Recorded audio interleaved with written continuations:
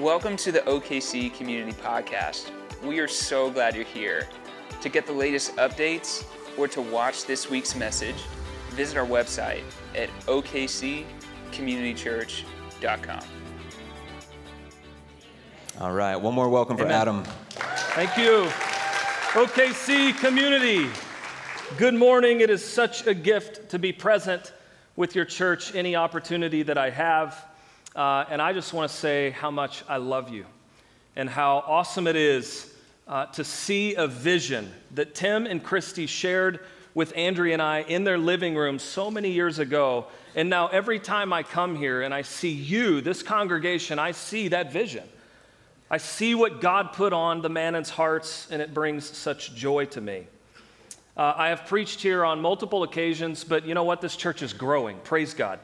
And some of you I have never had the privilege of meeting, nor do you know who I'm married to or who I'm trying to raise. So here's my family.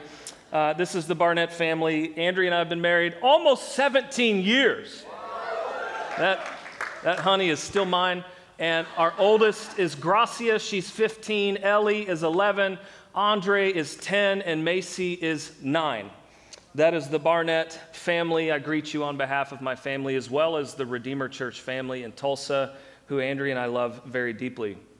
But OKC Community is home away from home for us. And I love your pastors. I love your pastors. I have seen them in the peaks and in the valleys, in the trenches of life and family and ministry, and they are the real deal. There are many, many times in life and in marriage and family and ministry that I try to model what I do after your pastor. He's such an example to me. So I just love you. I love your friendship.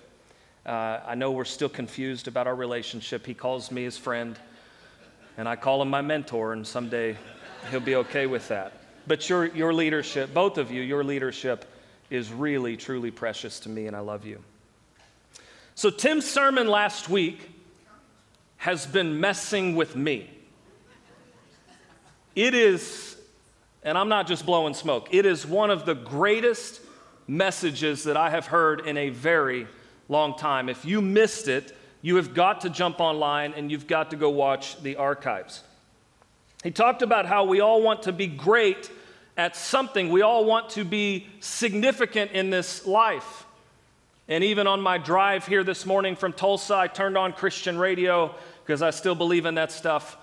And there was Michael W. Smith singing about my place in this world. That's a good song. We all want significance, but Tim preached on Luke 22, where we learn that true greatness is actually found in the act of service. Did you hear me today? Is anybody in this church?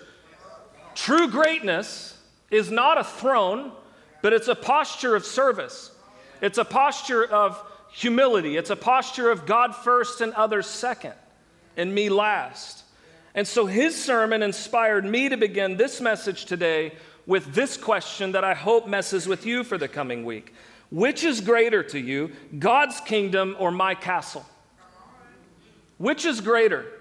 Is it God's kingdom or is it my castle? See, if I care more about building my own castle, then every good work that I do in this life is all going to be about me. And we live in a culture that supports that mindset. More about me. But God's kingdom, which by the way, doesn't need you, he doesn't need you to build it. Okay? I think it's really cute when I meet a young pastor or minister. How you doing in ministry? Great, I'm just building God's kingdom. Building God's kingdom. I'm like, bro, you're not building God's kingdom. God's kingdom is built. And he built it. Now, you can surrender to it, and you can serve it, and you can make a contribution to God's kingdom, but you're not building anything. God's kingdom is already built. But when the reality of God's kingdom settles into our souls, we don't care about our castles anymore.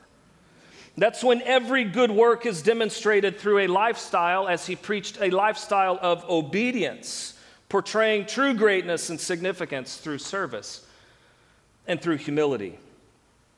So in this final week of this series, Every Good Work, I want to preach about something that I'm passionate about, the widow, and the orphan and the poor. Because as God desires to increase his good works through us, I couldn't help but think about the marginalized. God absolutely wants to make things right in this world, and he wants to do it through you. So Scripture calls us, it invites us, it commands that we engage in issues of justice to make things right in this world, in creation, in communities, and in relationships. According to James, this is actually the center of true religion. Listen to James 1:27. Religion that God our Father accepts as pure and faultless is this: to look after orphans and widows in their distress, and to keep oneself from being polluted by the world. I can't resist sharing the Amplified version with you. Do you like the Amplified? I can't resist it today. Pure and unblemished religion, as it is expressed in, outward acts. You can be pure and religious on the inside all day long. But what about outward acts? In the sight of our God and Father is this: to visit and look after the fatherless and widows in their distress, and to keep oneself uncontaminated by the secular world. So, the biblical mandate to care for the widow and the orphan did not commence with the New Testament. In Deuteronomy 26, after bringing their tithe to the Lord, God's people were to feed the fatherless and the widows. And not crumbs, not leftovers, but according to Deuteronomy 26:12, quantities of food that would be leaving them satisfied. And in Exodus 22, we find a warning not to exploit a widow or an orphan.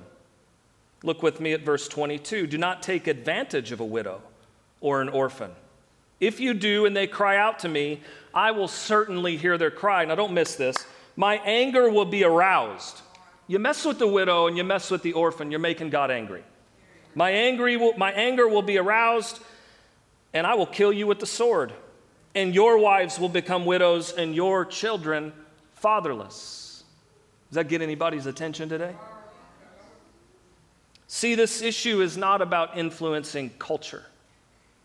This is not a social dilemma. This is a biblical mandate. And as Jesus followers and Bible readers, we align our hearts with God's heart and we work to oppose injustice. So, as we are called to obediently care for the widow and the orphan, I would like us to examine the two from James 1:27, and then I'll turn my attention to the poor. First, the widow. When James penned this verse, widows were some of society's most helpless members. So in the ancient world, there were no such things as insurance programs, annuities, life insurance, social security payments. And without a husband, a woman would have been very vulnerable, very neglected. In Acts 6:1, I find this crazy. In Acts 6:1, we see that the gospel is advancing. The gospel is spreading. Many people are coming to faith in Jesus and believing this story to be true. Disciples were increasing. The church is growing. The church is flourishing. Yet at the same time, widows were being overlooked when it comes to the distribution of food. So like the prophets throughout history, James sounded the alarm and said, we have to care for the oppressed. I'm going to ask you, have you ever thought about the day that Jesus died and realized that he models this beautifully for us? Because while he was on the cross, moments away from death, who was he concerned about? His mother. Dear woman, he said, here's your son. And he's referring to his beloved disciple, John.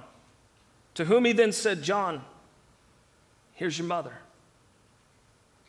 Look after one another. The Bible tells us that John took Mary into his home. So listen how tender this is. In his dying moments, Jesus was prioritizing the care of his widowed mother. And we ought to follow his example. Also in James 1:27, we see the call to care for the orphan. The early church was under immense pressure. They had faced Roman persecution, and many people were being put to death.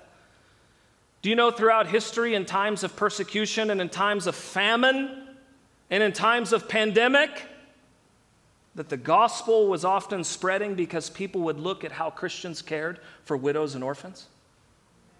All these new babies without a mom and dad, who took them in? Christians. And it advanced the gospel. But there, when James wrote this, the marginalized were hungry and they were starving.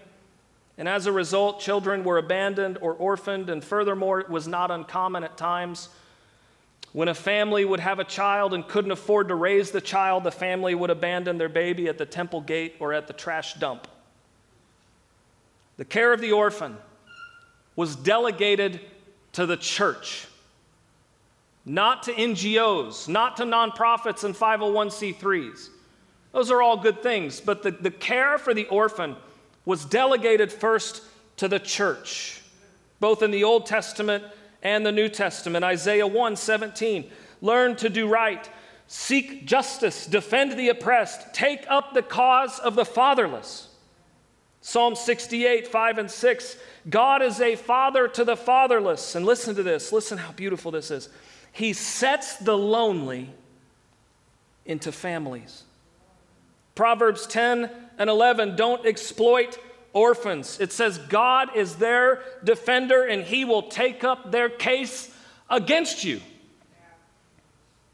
And if you're anything like me, you want to be on God's side anytime there's a case. Just you and me, everybody else. You don't want to be on God's side when there's a case? He will take up the case of the orphan if we refuse to care for them. Obviously, I'm passionate about this. You've seen my family photo. A couple different shades of skin. The last 15 years, I've been able to travel to 48 different countries on 6 different continents, and much like OKC Community, Haiti is home away from home. I've been there 25 times. But it was our first international trip as newlyweds. We spent a good portion of the summer in India early in our marriage, like 7 months into our marriage. Y'all want to test on your new marriage? Go to India.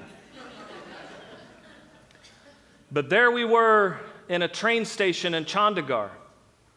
And a little boy with brown eyes, he was wearing a potato sack. He had hundreds of bugs crawling through his hair. And he walks up to me and he does this.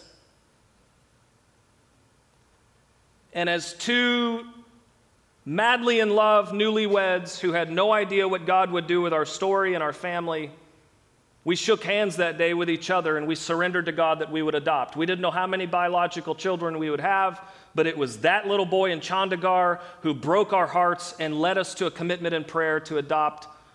And I know how thankful Andrea and I are for him. That in his struggle, he changed the course of our future and our family. So our hearts were broken. And after we had 2 wonderful biological daughters, Ellie and Macy, we started the agonizing paperwork pregnancy process called international adoption. We didn't care where we adopted from. We didn't care what culture, what race, what ethnicity. They sent us this form to fill out, and we just wrote, doesn't matter. James 1 just says to defend the orphan, not from a certain region. So we just signed the box. Just assign us somebody, you know? So they call and they say, we got a little boy, he's got malaria, he's very sick. He's in the Democratic Republic of Congo. Listen, friends, I was in the DRC in 2009 when our first biological daughter was born. And I remember coming home and telling my wife, I don't ever want to go back to the DRC. Of all the places I've been in the world, I never want to go back to the DRC. So we opened that thing and saw that they assigned us with Andre in the DRC, and Andrea laughed at me. She said, you should have never said that. And then she said, matter of fact, you should have never thought it. You don't even have to say it for God to know you're thinking it. What's wrong with you? So we have this little boy, Andre Aseme, and then we find out that he's got a big sister, Gracia Maria Tecombe. And you know what? We looked at each other. We were at Outback Steakhouse. How many of y'all love Outback? Getting the bloomin' onions, 3,000 calories. And we're sitting there and we get this email about Gracia. And I looked at my wife. I said, do you even want to pray about this? She said, what do you mean? I said, do you want to pray to God or do you want me to? God, do you want us to adopt 2 orphans or 1? Like, I don't want to pray that prayer. God, you idiot. Adam, 100, right? So we agreed without praying, truly. We prayed about adoption, but we agreed to 2 instead of 1 without even praying because the Bible's clear. I'm not going to ask God, Andre has a sister. Do you want us to bring her home too? So we're matched with 2 kids in the DR Congo. And after concluding all of the paperwork process, off we go. And the president of the DRC had shut down the country, and our children could not receive exit letters, and they were stuck. They couldn't get out of the country. And we prayed, and we signed petitions, and we called senators.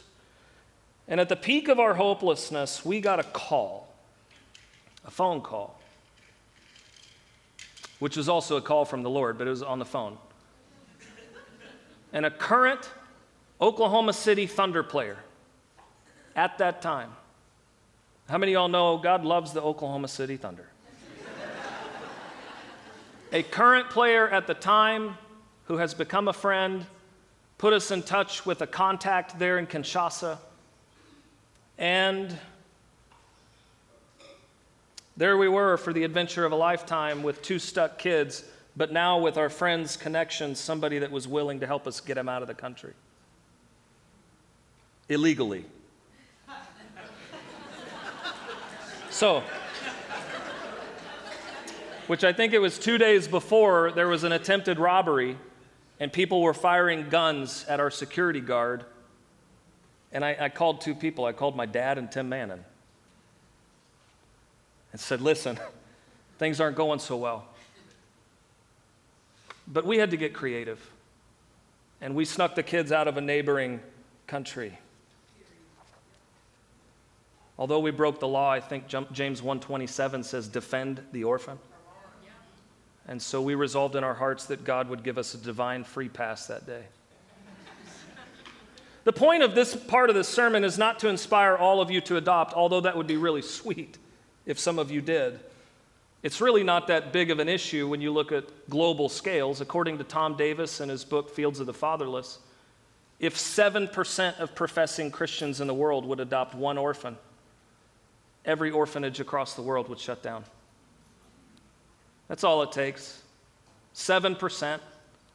And to bring it closer to home, if 1 family in every church in Oklahoma adopted 1 child in our foster care system, every foster kid in this state has a home. 7% of international orphans and only 1 family in 1 church in the state of Oklahoma would take care of the crisis of children in the foster system. So my point is this, 1st century or 21st century or Democratic Republic of Congo or Oklahoma City, the Bible makes it very clear. We are called to serve and defend the least and the last and the little. They are precious to Jesus. Just read Matthew 18 and you'll see how precious they are. And he invites us in. So we're called to look after the widow and defend the orphan. Let me touch on poverty. Globally, almost 700 million live in extreme poverty, surviving on less than $2 a day. 1.3 billion people live in multidimensional poverty. That's 22% of our world. 1 in 5 people live in multidimensional poverty, which includes poor health, lack of health care, lack of education, unsafe living standards, limited access to food, poor quality of work, disempowerment, and the threat of violence. See, poverty is not all about money. Children and youth account for 2/3 of the world's poor, and 14,000 of them will starve to death today. Wake up, church. Let's bring it closer to home. 11% of households in the United States don't have enough food on the table. 57% of men, 72% of women incarcerated in our country right now were living in poverty before their arrest. And 17% of people living in Oklahoma City live in poverty. It's roughly 175,000 people.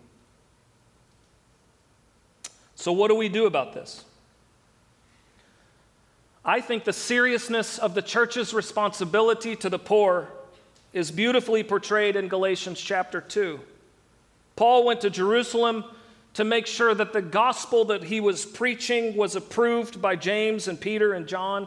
In chapter 2 there, he calls them the pillars of the early church. And when you read their conversation, it sounds a little bit like a first century ministry planning meeting. What are you going to do? What are you going to do? Is this okay? So as a result, Peter, James, and John would minister to the Jews, and they agreed that Paul and Barnabas would go and minister to the Gentiles. And the instruction in verse 10 is simply impossible to miss.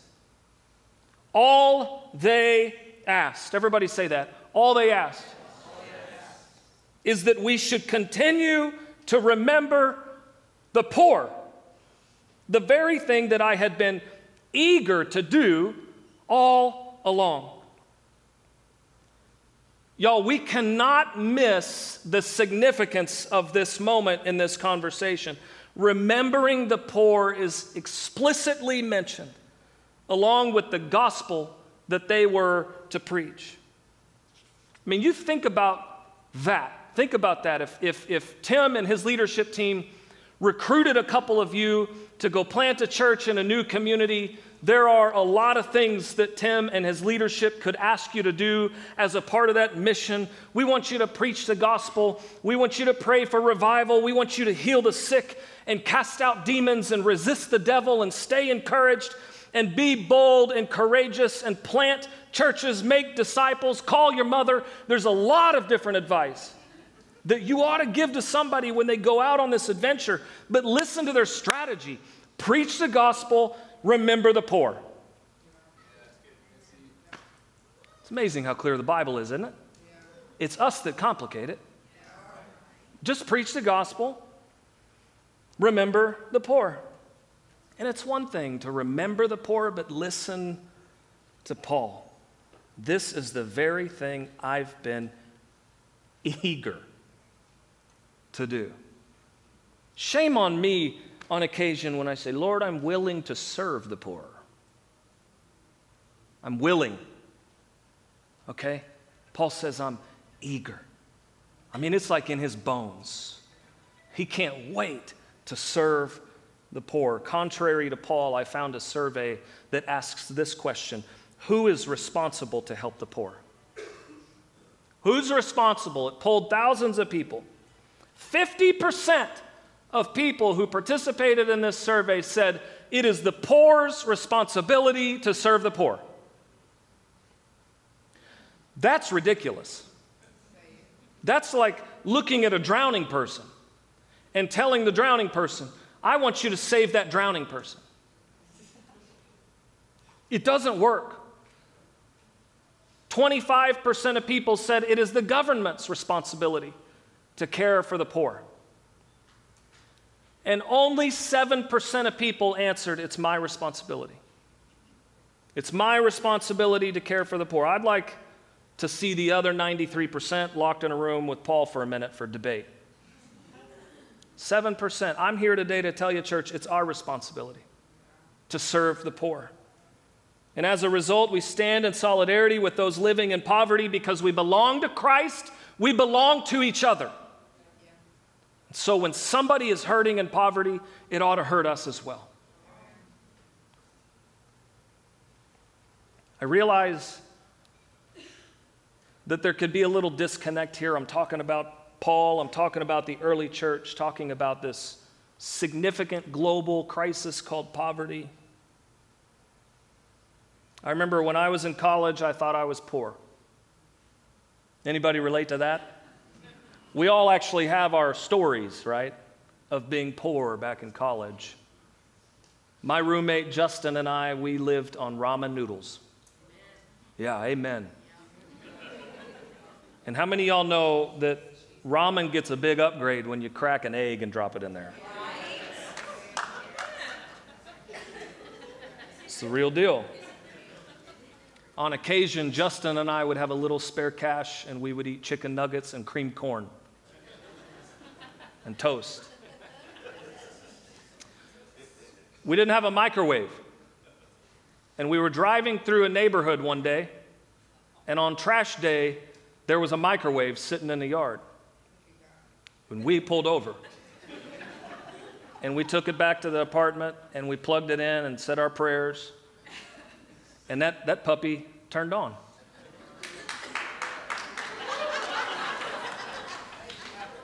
That's the provision of God. So we're enjoying all this hot food. And then 2 years later, when he and I parted ways,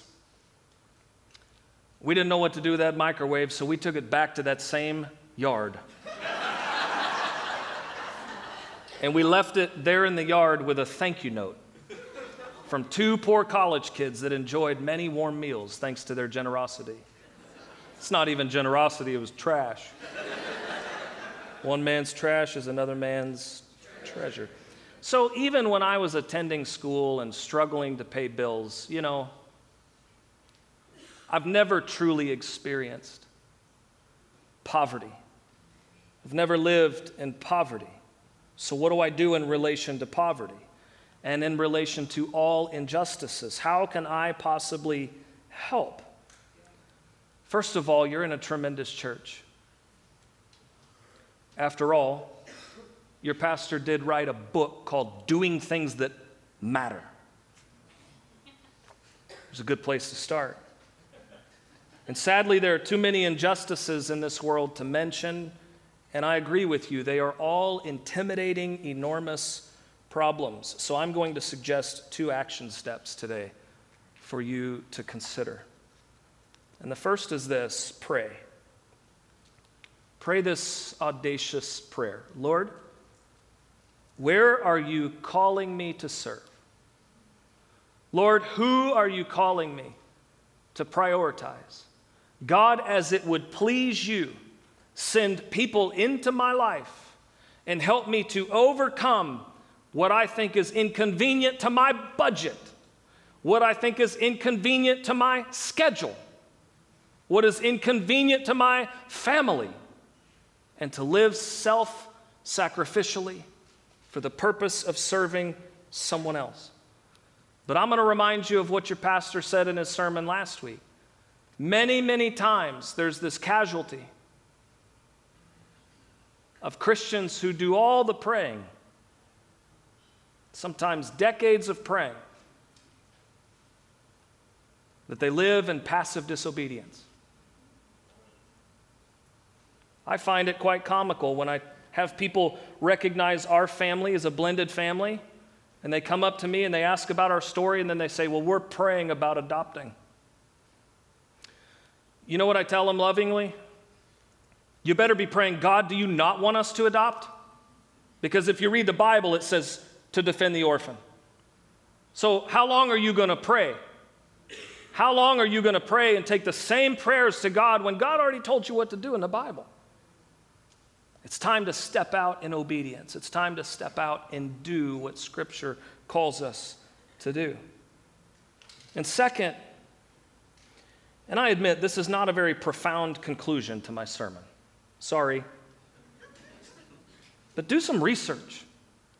Again, how long are you going to sit around praying about what to do to serve others in this world when the Bible already tells you to? And God has given you this extraordinary theological resource called Google. How long are you going to sit around praying when you could just type in, check this out, how to serve the poor? And if you still wonder after a search, there's a drop-down menu of what other people, serve the poor and needy, how to feed the poor, how to support the poor. Just Google, guys. God's given us all these resources at our fingertips. And there are so many ways we can get active, not be passively disobedient, but to be actively engaged in mission in this world to the marginalized, the widow, the orphan, the poor. And I don't know about the bottom right. I'm feeling lucky. Can y'all see that? I don't know what that means. Conduct your own research to see how you can step out and partner with God in mission to this world. Every good work that you read about in Scripture is so often about the marginalized. It's so often about those who need somebody's help to come along. So start to research how you can help others around you and around this world. I'll finish with this. Last week, Tim put up this image and talked about your life tank. And he did bring up this great tragedy of people who are living but lacking life. People who are living but they're not fully alive. And so I'm here today, and I'm willing to bet that when you serve and prioritize the widow and the orphan and the poor, Jesus said, whatever you do for them, you do for me. And that, my friends, is what makes life meaningful, significant, and so full. Would you bow your heads? I'm going to pray for us, and when I'm finished praying, a prayer team will be available down front. If you want prayer today, somebody to pray over you, feel free to come out of your seat and come down to the front.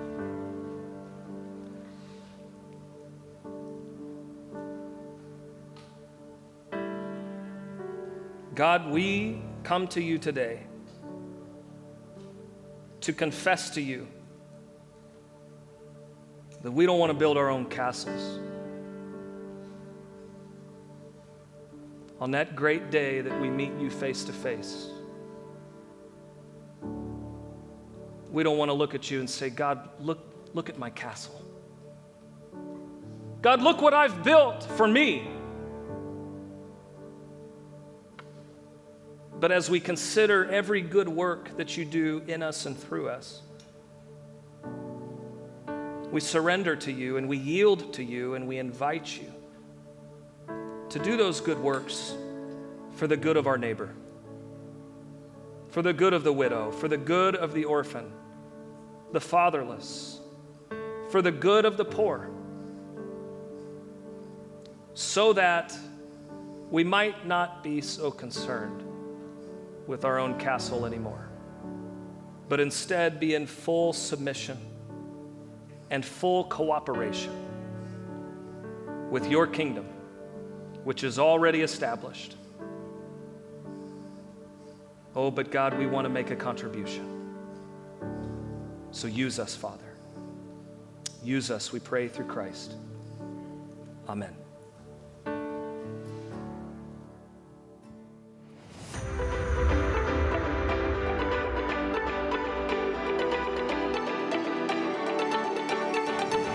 We hope you've enjoyed this week's message. If there's anything we can pray with you about, or if you have questions about God, we'd love to talk with you.